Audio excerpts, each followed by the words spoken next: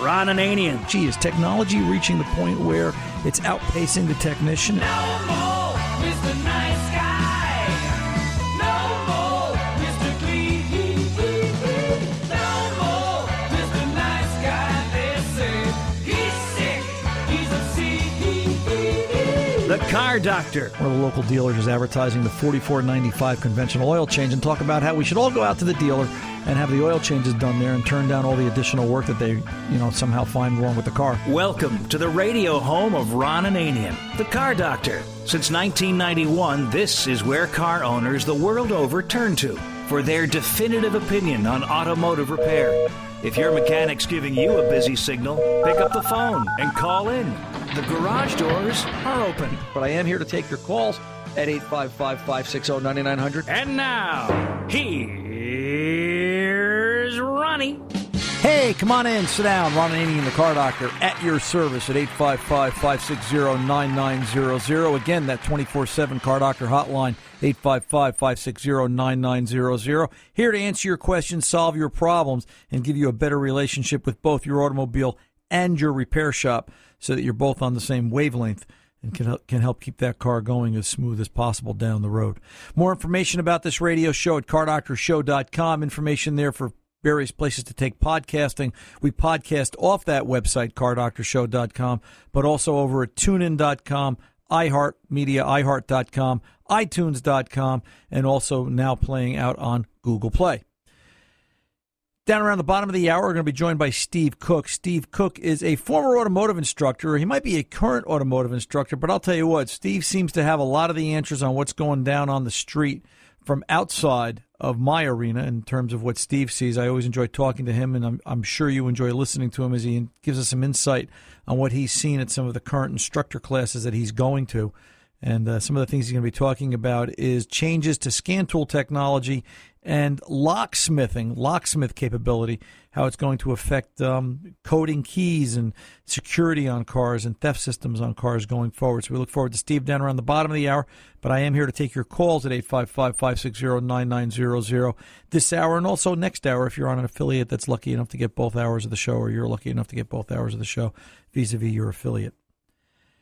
I think the way I want to start this week, and I want to say thank you, first of all, for taking the time to join me this week, because I know you've got a lot of choices and a lot of things to do, and I'm always impressed, amazed, wowed to have you be there, and the questions you ask and the things that you teach me and some of your mannerisms and some of your do's that just really kind of make this worthwhile. It really does. Tales from the floor of the shop. New does not mean good. 2004 Chevy Impala came into the shop this week at RA Automotive for some air conditioning work. The condenser was leaking and it needed an oil change. Well, actually, we didn't know the condenser was leaking when it first came in. The AC didn't hold the charge. And in the course of diagnosis, you could see it clear as the nose on your face, the blue sky. Congress is going to filibuster something and not vote on something else. As much as you know that's going to happen, this AC condenser was leaking, and you knew that's where the refrigerant was going. That's why the system wouldn't turn on. In the process of doing the condenser, it became obvious that you might as well do the radiator because the two are sandwiched together. You've got to take one out to get to the other on this particular car, and it just didn't make any sense any other which way because at 150,000 miles, 12 years old, to do a condenser and not a radiator meant that 3 months from now the radiator was going to go bad and you end up having to do it anyway and take most of what you just took apart back apart again. So I did a condenser, I did a radiator, put some fresh coolant in it, put an accumulator on it, a dryer, desiccant bag, whatever you want to call it in your part of the country, in your wheelhouse. And maybe it was a fatal error on my part, but I sat and I looked at it. I was staring at it right in the face. The pressure cycling switch, the switch that commands the air conditioning on and off based on system pressure to help maintain cool across the evaporator core, was staring me right in the face. You know what? It's cheap enough. I'm looking right at it. It's a little buried to get to. Not the easiest, not the worst. Let me put a pressure cycling switch in it. Delco parts, Delco cycling switch, Delco dryer. Put it in. Car blew 38 degrees. Car was cold, man. I'm telling you, this car, you could hang meat in this thing down the road. 2 days later, it shows back up on my doorstep. Dan goes to get out of the car, and I'm saying, oh, he wants to tell me how good the air conditioning's working. Well, quite the opposite. It was wrong. There was something odd about it. It was quick cycling the compressor. It was warm in the car. And it was warm outside, too. And I knew Dan, and Dan's always been a gentleman about it, but it just wasn't right. Not after spending all that money and doing all that work. The man was entitled to air conditioning. My first thought was, you know what? Give me some time on Monday, 2 days away. Let me diagnose it. He went home. He agreed. He was fine. He went home. And I thought about it working on the car I was working on. And I said, you know what? Thinking about this logically, the only thing we changed was that cycling switch in terms of what would keep that compressor from coming on or making it short cycle. But it's new. See, sometimes I fall into the trap too. Isn't that funny? And I'm saying to myself, but it's new. It's got to be good. What does new mean, Ron? Never, ever worked. Had Dan come in the next day, got another switch out of Delco, screwed it in, fired right up, 38 degrees. So, and I'll follow up with you next week when I know more, because he's going to stop by Monday or Tuesday to tell me how it's working. But the point becomes that new does not mean good.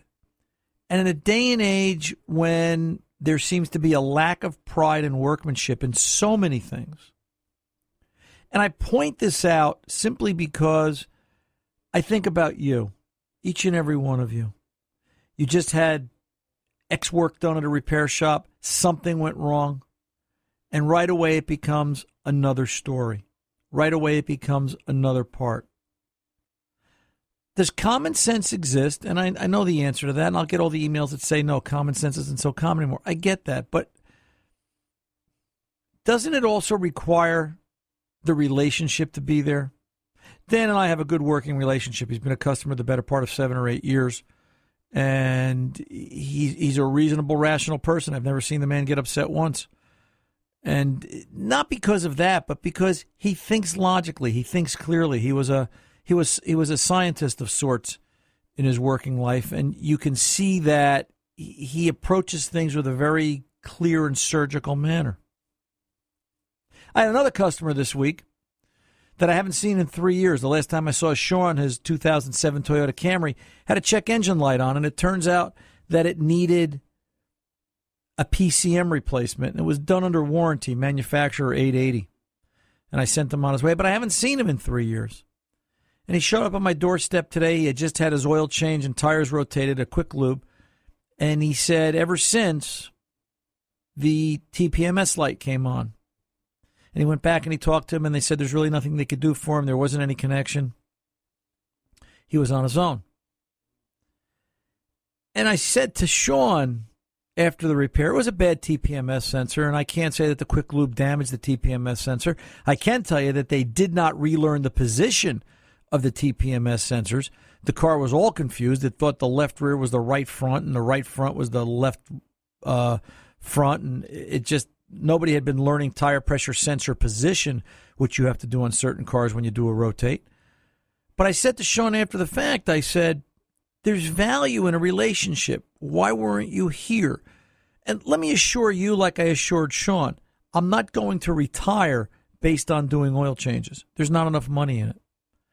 Oil changes, to me, help keep me sane. They make my job easier because I know the patient. I know the car. My guys know the car. We know what we did the last time. We know what's coming due, and we know what's down the road. But dropping in something as complicated as the space shuttle on a repair shop, any repair shop, that they see once every 3 years and expecting definitive answers in a hurry, just doesn't work. And it's not going to work going down the road even more. It's going to become an even bigger issue. Of course, Sean's comment to me was, it's only an oil change. There isn't any such thing as only an oil change anymore. It's all about the relationship. As Dan found out, because replacing that cycling switch, being logical, knowing the car, understanding the customer, and able to make them happy, it was, if it's not the cycling switch, it's something else completely different. But let me at least prove to him why it can't be or can be, and make him happy in the long run. The relationship comes to the surface once again in a repair shop, just as new means never ever worked. 855-560-9900. I'm Ron Ananian, the Car Doctor. The phones are lit up. Let's pull over and take a pause. When the Car Doctor returns, we're going to kick the garage doors open. Stay tuned.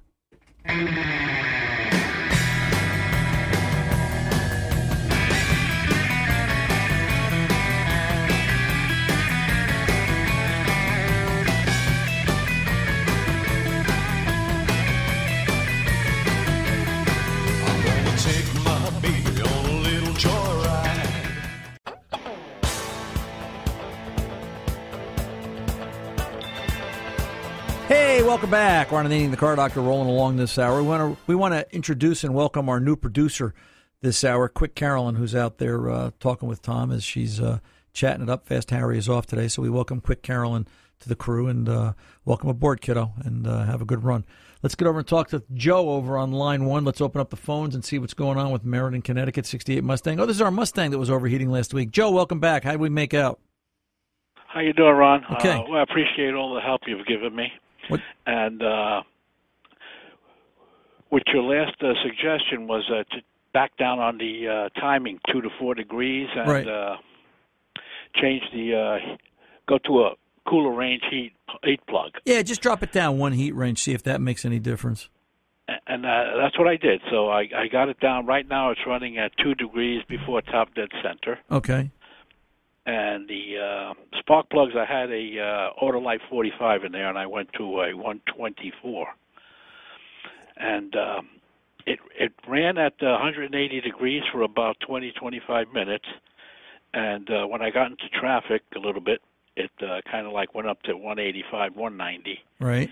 And when I got on the Parkway and I got up to a speed around 65 or so, it climbed a little bit to 195, 200, but when I got off and started cruising in the neighborhood again, it came down to 190, 195. Okay, so we're in the ball game. We're better than it was. Oh yeah, definitely. Yeah. Now let me ask you. I don't remember. Is this a stick or an automatic?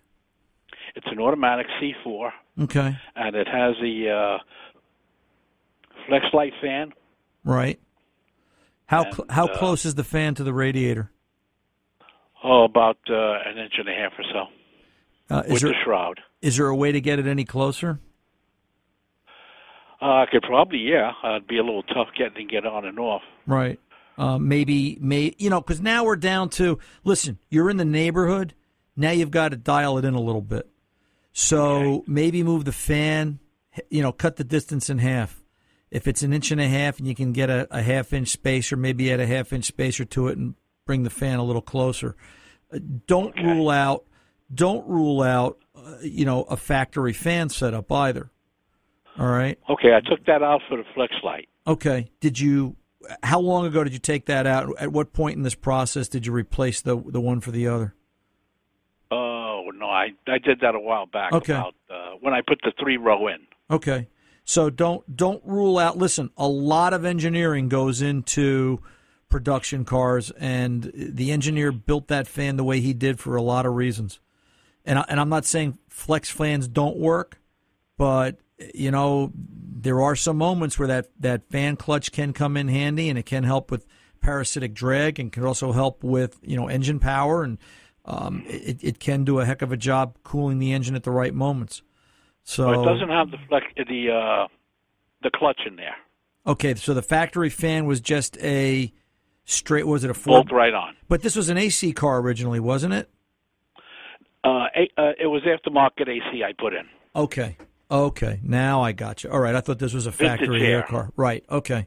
Then I would stay with the flex fan. I would move it a touch closer, and then the last thing I would think of is it not to make this a real project, but I wonder what would happen if you took the automatic trans cooler out of the radiator. In other words, just bypassed it, mounted a cooler somewhere else. Now we're going to get into the ugly factor. Where do you put it, and how do you keep the car looking original? I don't have a trans cooler. So there's no trans cooler in the bottom of the radiator? Oh, the radiator itself, yes. Right, yeah. There is one in the bottom of the radiator, correct? Okay, so, I know what you mean. Yeah. No, so what if you bypass that? What if you disconnect it from the radiator? Because you've got to remember, that trans fluid is now heating the coolant. True, yeah. All right. So if we eliminate that, what's that going to do for you? Does that help the cause? All right. And that's something to think about too. Now you think about, let's go back to the 3-row.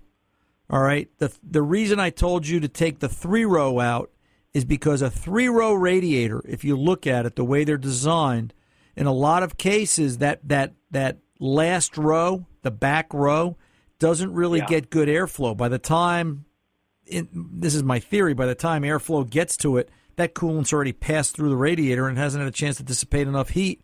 So you're returning, it comes in hot and it goes out lukewarm, whereas the stuff in the front 2 rows is hot to cold because it has the ability to pull air through it. Yeah. So, that's the conversation about sometimes slowing down coolant flow.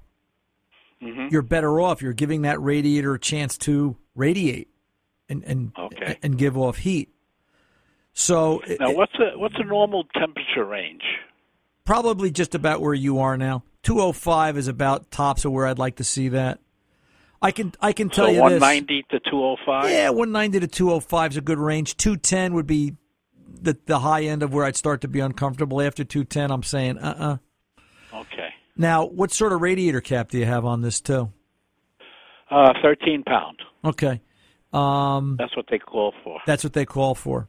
All right. And just make sure the radiator cap's working right. I won't bore everybody with the conversation about what a radiator pressure cap's supposed to do in boiling point. I tested that already. Yeah, right. But you may want to do that as well, just to just to try that. But keep in mind that you're in the dial-in stage. All right. Okay. Listen, it took me 2 months of playing to get the hot rod right, but the hot rod, which is a black car, all right, flex fan, because that's the only thing I could find for it, and I have a 5 or a 6 blade fan. I think it's a 6 blade flex. And I have it. That's what I have. The first time I put the flex fan on the car, I had it so close to the radiator. When I let's see, how can I say this delicately? The heck with it. When I hit it, I actually pulled the fan right into the radiator and chewed up the bottom tank. All right. So sometimes you want it as close as you can without the chance of it hitting. Okay. All right. And then, once you decide to establish where that's going to be, and you can only change one thing at a time. Once you establish where that's going to be, then you're going to take a look at moving the trans cooler out of the radiator. And I mean just disconnecting it at the radiator and running an auxiliary trans cooler. Does that make any difference? Okay. Yeah, that I like. That's a good idea. All right. And there's a lot of choices out there in terms of what you can put on there and, hide and you just need some airflow for it. All right. Uh-huh. All right. And, then at that point, maybe cut timing back just a touch. You've got 2 degrees before top.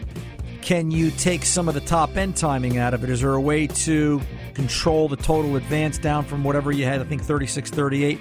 Can you cut it back to 32, 34 just to try it? You're in the tuning stage, Joe.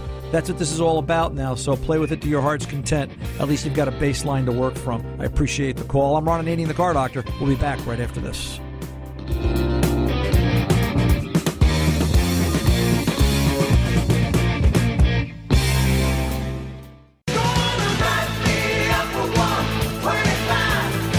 Welcome back. Ron Ananian, the Car Doctor here. Let's get over and kick the garage doors open once again and go over and talk to Chris, who's waiting there very patiently with a 2014 Ford and some problems with his turbo and fuel injection. Chris, welcome to the Car Doctor, sir. How can I help? Hi, how you doing, Ron? Good. What's going on? Well, I am a very maintenance-minded person. Okay. And believe in maintaining a relationship with my mechanic and garages that I use. Both going on 15 years. So I just bought this 2014 new to me EcoBoost F-150, which is the first direct injection engine I've had. Right, 3.5 liter V6. Right. And I know about the carbon up issues on them versus the multi-ports. My multi-port engine cars, they've had regular fuel cleanings, no problems, regular transmission services, differential services, radiator coolant services, whatever they need. I wanted to establish the same relationship with my new truck. So one of the questions was how often, I asked them how often, and what kind of plan should I put in my mind for induction system cleanings. They were basically telling me that it's a no-do on the EcoBoost. Yep, that's correct. Yeah. Yeah, and here's why, because it's funny. I just attended the Ford class on EcoBoost and sat through 2 nights and listened to the instructors, and this question came up more than once, particularly from the guy in the third row in the blue shirt that raised his hand and went, "Hey, how come we can't do carbon cleaning on EcoBoost?" And they looked at me and went, because they're tired of getting this question. The problem is that, well, somebody's got to say it. The problem is, Chris, that they're worried about the aromatics and the solvents that are in the cleaners getting to the seals on the turbo, creating bigger issues. Yeah, and like washing down the bearings. Right. Yep. So it becomes an issue. So the only way you can really effectively, at this time, clean that vehicle's fuel injection system, gasoline direct injection, is by using a tank cleaner. And that's adding a cleaner to the tank. And I would tell you at least every oil change or at least every quarter. If it's in the budget, do it once a month, depending upon the product you're using, and you'll end up saving yourself money in the long run. Yeah, I use Pennzoil Ultra oil, synthetic, right. Every 5,000 miles. Yep, you're on track. And I use Mobile or a Tier 1 fuel. Right. Here's the try problem. to do the best I can. Right. You know what I mean? But it's the not thing enough. that kind of disturbed me about the whole thing was the only authorized cleaning or repair for the EcoBoost engine is either physically cleaning the head, removing and cleaning the head, or replacing it under warranty. So Right. I was like, Yeah, you guys, to me, as a consumer, that disturbed me in the fact that, I have a bumper-to-bumper extended on it for $150, but if there's people out there that don't do that, I mean, you're talking a lot of bucks to basically clean an engine that has an inherent design flaw, in my opinion. And remember this, Chris, extended warranties are great, but you never want to have to use it. Because like insurance. Right. It just becomes another issue. So what I would tell you to do is there's 2 products I'm currently reviewing, and I'm trying to decide, because I see good in both of them. One's BG, the folks over at BG Products, bgprod.com. They talk about their in-tank cleaner and their cleaning systems, and Berryman fuel system cleaner. Their name escapes me at their website, but if you just Google Berryman, Berryman, their cleaning system as well. Both good in-tank cleaners. They both claim to be safe for turbocharged engines. They're really under product review with me right now, and I mention this now because it's, listen, you guys should know that I'm doing some research. I'm always doing research. I'm always looking for the next better thing, because it seems, unfortunately, even when a company comes out with a product that works, some manufacturer goes, "Ha-ha, we'll spring this on them," and then that product won't work anymore, and they'll have to create something else entirely. Right. So that's an issue. But some form of a fuel system cleaner, because GDI engines do require it on a regular basis. And it wouldn't hurt, depending on how many miles you go. I know some people that do it once a month, and I know people once a month that have got 300,000 miles on GDI engines that have done regular oil changes, regular maintenance, regular fuel system cleaning, and they laugh at, extended warranties because they don't need it. And right. that's you get what you pay for. In a world, how can I explain this, Chris? In a world that we live in where it seems like nothing makes any sense, we look at what our politicians and our leaders and our alleged heroes tell us. Nothing they say makes any sense. But yet in the world of automobiles, and maybe this is why I still do this after 43 years, it's always nuts and bolts. It always makes sense. If you do this, you'll get that. Done. End of conversation. And there's no other better way to say it. You, sir, are a car guy. You're trying to do it. You're changing the oil right. You're using Pennzoil, good quality oil. You're trying to put good quality gasoline in it. Just take a look at BP. BP makes a good gasoline. All right, if it's available in your neck of the woods. The one problem I see with gasoline, I'm trying to learn not to be gasoline dependent, because I still hear the stories about in 2017, 2018, EPA pulling detergent additives out of the gasoline. And if you think we've got problems now, it's going to be an even bigger pile of problems later on, because carbon issues are going to come back again like it's 1984, and GM just brought out port fuel injected engines. So it's funny. I just was talking to my buddy about the same thing. It's like it seems like we're back in time, even with the salts and stuff they're using on the roads. Yep. That's why I have fun when I get back on I have a '91 Mustang GT that I basically took apart every bolt and restored it and put it all back together. It made you feel. This is where I feel comfortable. You know what? It made you feel good, right, Chris? Sometimes I think hot rods are therapy. You can go to a therapist for $200 an hour. You can go take something apart in your garage, clean it, put it back together. You know what? Makes you feel good. The other one's got all the technology in it and navigation in it, this and that. This is just bare bones, raw manual transmission, creak and moan car that makes you feel really happy. Right. A white knuckle car that you drive that doesn't drive you. We talk about this all the time as an aside, and then I'm going to go. You go down, nothing wrong with them. They're great cars. Go down, buy a new Camaro, a new Corvette, a new Shelby Mustang, whatever floats your boat, right? 20 years from now, if they don't make a chip for that car, or they don't make an electronic shock absorber for that car, or they don't make something electronic, that car is now a big pile of plastic that you're going to shred. But I agree. You take that non-computerized 55 Chevy, 69 Camaro, 68 Mustang, nuts and bolts. They're always going to be there. And so much so they're stamping those cars out still today. They're reproducing a lot of body pieces. So there's something to be said about working with your hands and putting together nuts and bolts. It kind of touches a person's soul, and it helps keep them sane in a lot of cases. Chris, I appreciate the conversation, sir. You need me for anything else, you send me an email, ron@cardoctorshow.com, and I'll get some answers out to you. All right, kiddo? Okay, Ron, thank you very much. You're very welcome, sir. You take good care. Thank you. I appreciate you being there. 855-560-9900. Hey, Steve Cook's coming up next. I'm Ron Ananian, the Car Doctor. Stay tuned. We'll be back right after this.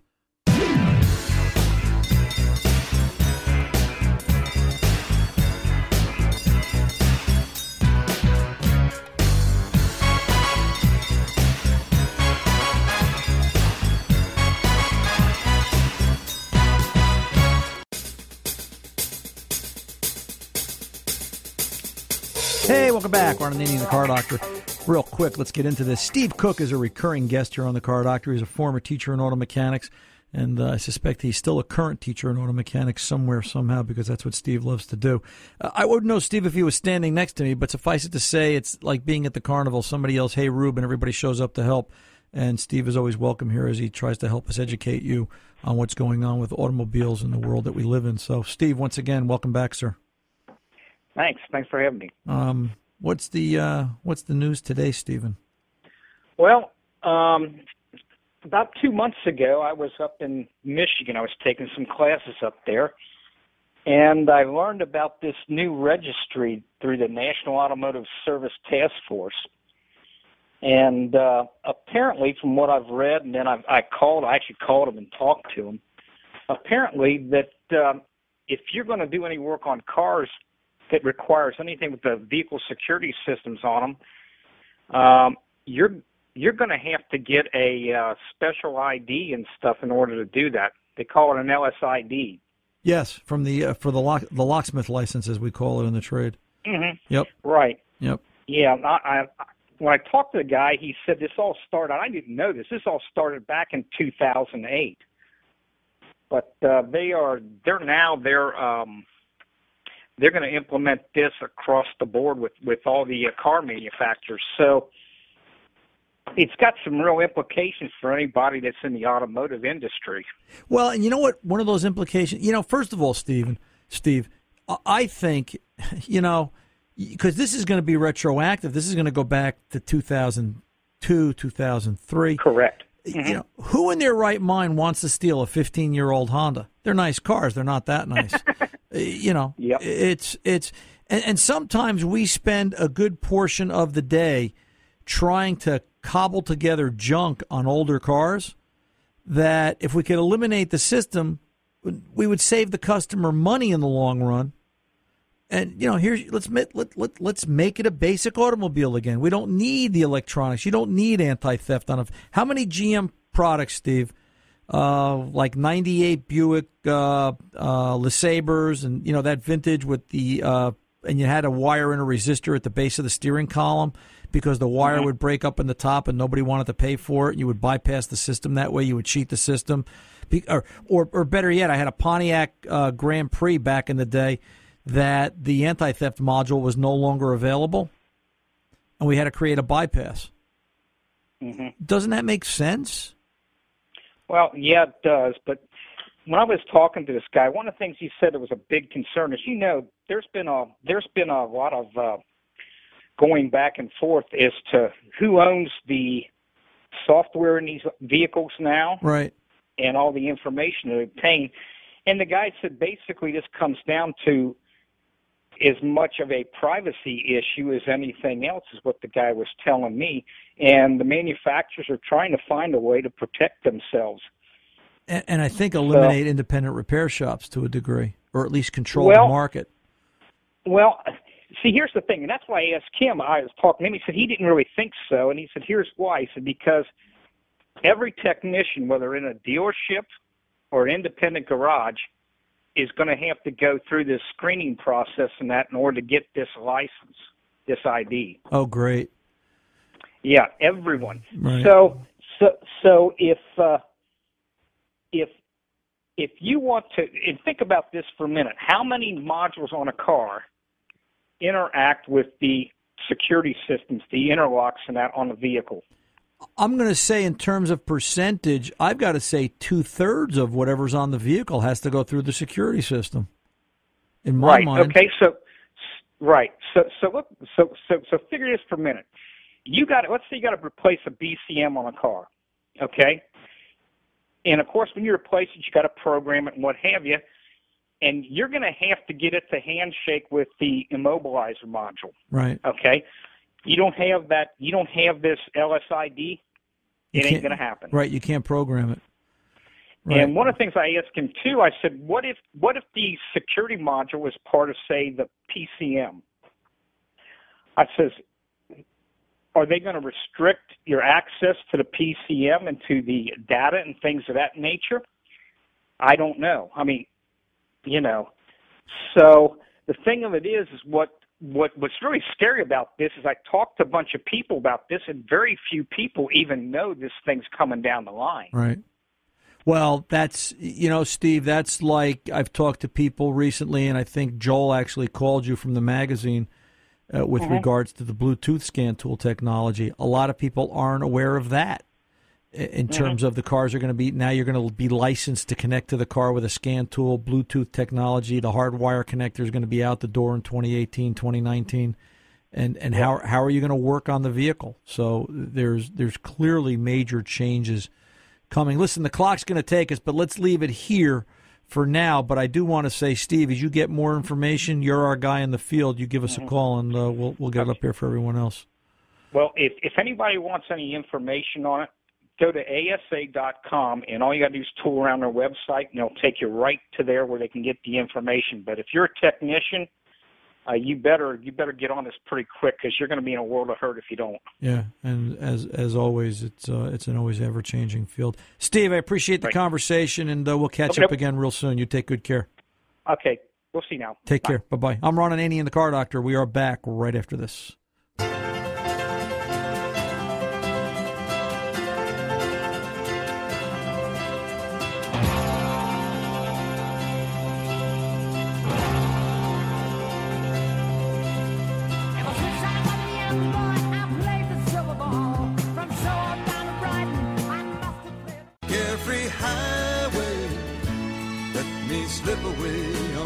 Welcome back, Ron Ananian, the Car Doctor. Let me say thank you for spending time with me this hour. And the phone number Well, for the rest of this hour, we're not going to get any calls, but for next hour, it's going to be 855-560-9900. The Car Doctor's 24/7 number. Real quick piece of email. This one comes to us from Bob Zink, longtime listener. Hey, Ron, for years I've heard you answer the question, my car's been parked for so long, what should I do before driving it?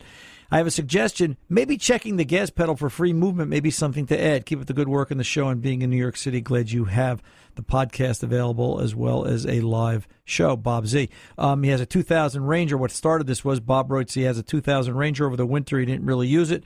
Didn't really run. He says, took it to my place upstate, about 120-mile trip along the thruway. Kept feeling like there was a mat under the gas pedal when I hit the country roads going up a steep hill. I put my foot in it, top of the hill. The gas pedal stuck to the floor, and I was able to pull over to the shoulder, shut it off. Yep, the gas pedal was stuck. So he makes a good point. If the vehicle's been sitting for a long period of time, then it's a matter of Ron, drop a little oil on the throttle linkage. Ron, Tony, I'm trying you listening? Yes, sir. Go ahead. On the way to the show today, coming from Brooklyn, people were asking me where can they buy a RA shirt. Well, we're not selling RA. Is this about T-shirts again? Yes, it's about T-shirts. By the way, you're out of yes. uniform this week. I just want to point No, I'm that not. out. See, I'm wearing the navy blue RA shirt. Oh, so so the listeners now they want Ron and Annie and the Car Doctor T-shirts. Now they want RA Automotive T-shirts. Correct. I don't know. Should we start selling RA Automotive Go T-shirts? for it. What do we have to lose? Well, okay. Let's see. We'll talk about it after the show. But anyway, I appreciate that, Tony. Thank you. And if anybody wants one, I guess we'll have to talk about that. That's a whole other conversation. Bob Zink, I appreciate the conversation and the thoughts about checking throttle linkage. Very, very good point. I'm Ron Ananian, the Car Doctor, reminding you, good mechanics aren't expensive. They're priceless. See ya.